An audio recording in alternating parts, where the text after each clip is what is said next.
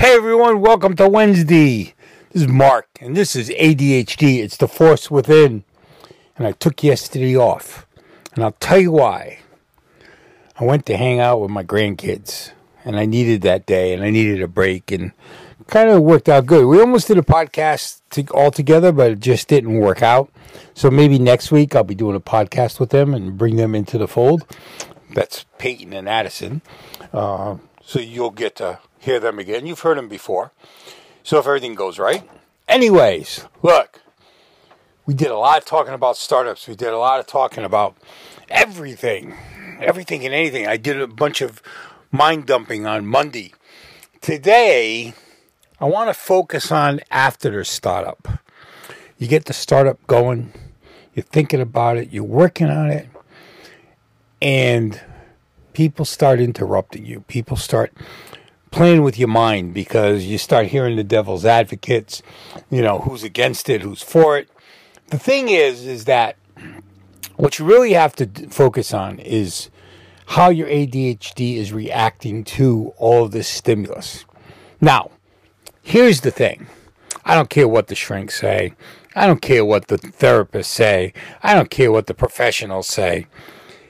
I've lived with this for 60 years, and I find myself at that point where I'd really like to debunk a lot of these people.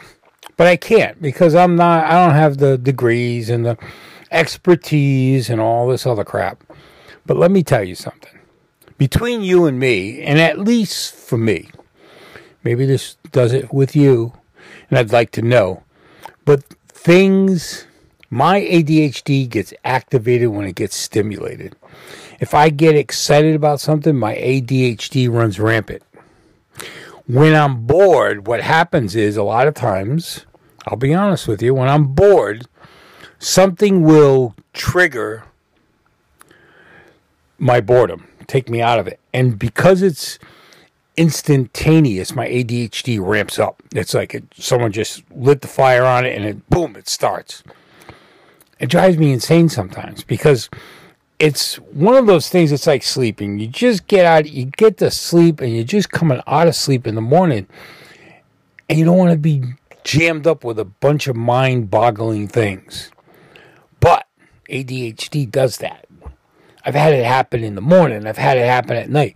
But during those moments when I'm bored, I'll be sitting there, and nothing is inspiring me. Nothing is coming to me. And it's kind of a reflective time. It's a great time to meditate if you do that. Great time to do yoga if you do that. I don't do neither, however you word it.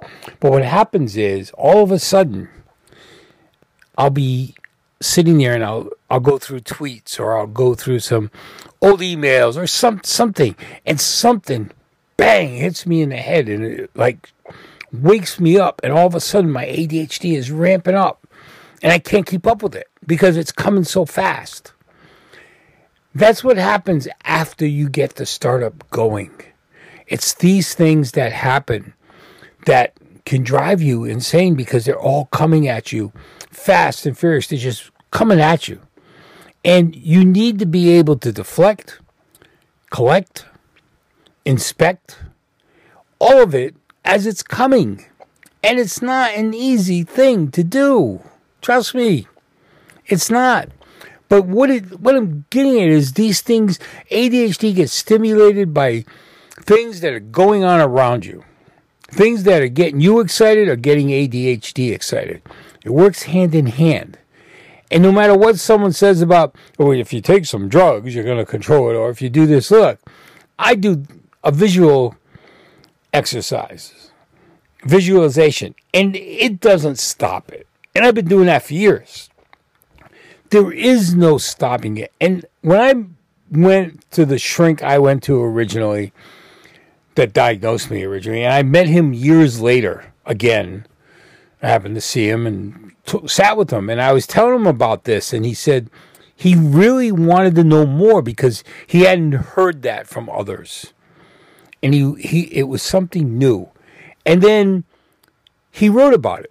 And then years later, he wrote again because he had started meeting patients that were going through the same thing of stimulus, where the ADHD just gets fired up when they get fired up. And sometimes you think it's not going to happen, but it does. And it doesn't happen to everyone. I've talked to people with ADHD. They don't have the same experience.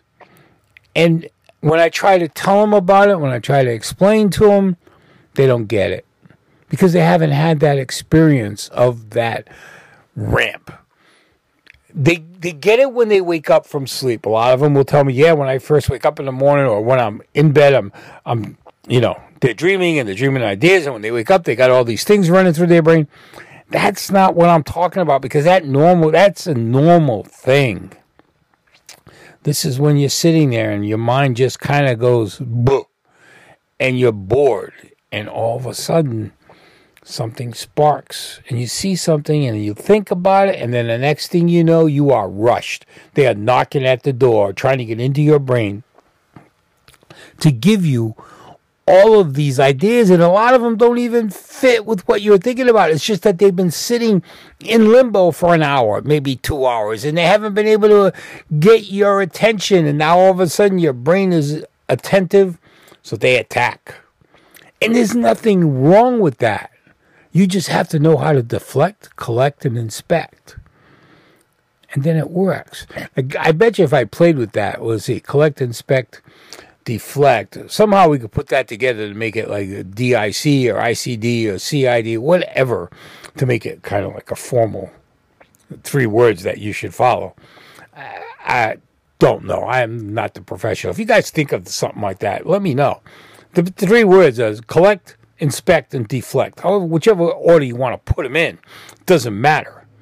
The whole thing is you need all 3 of them to make everything kind of work. So remember those 3. And remember, don't fight the ideas. Just use them, collect them, inspect them, deflect them, but never lose them. This is Mark. You guys have a great day. This is ADHD. It's the force within. You guys take care, and the force is with you.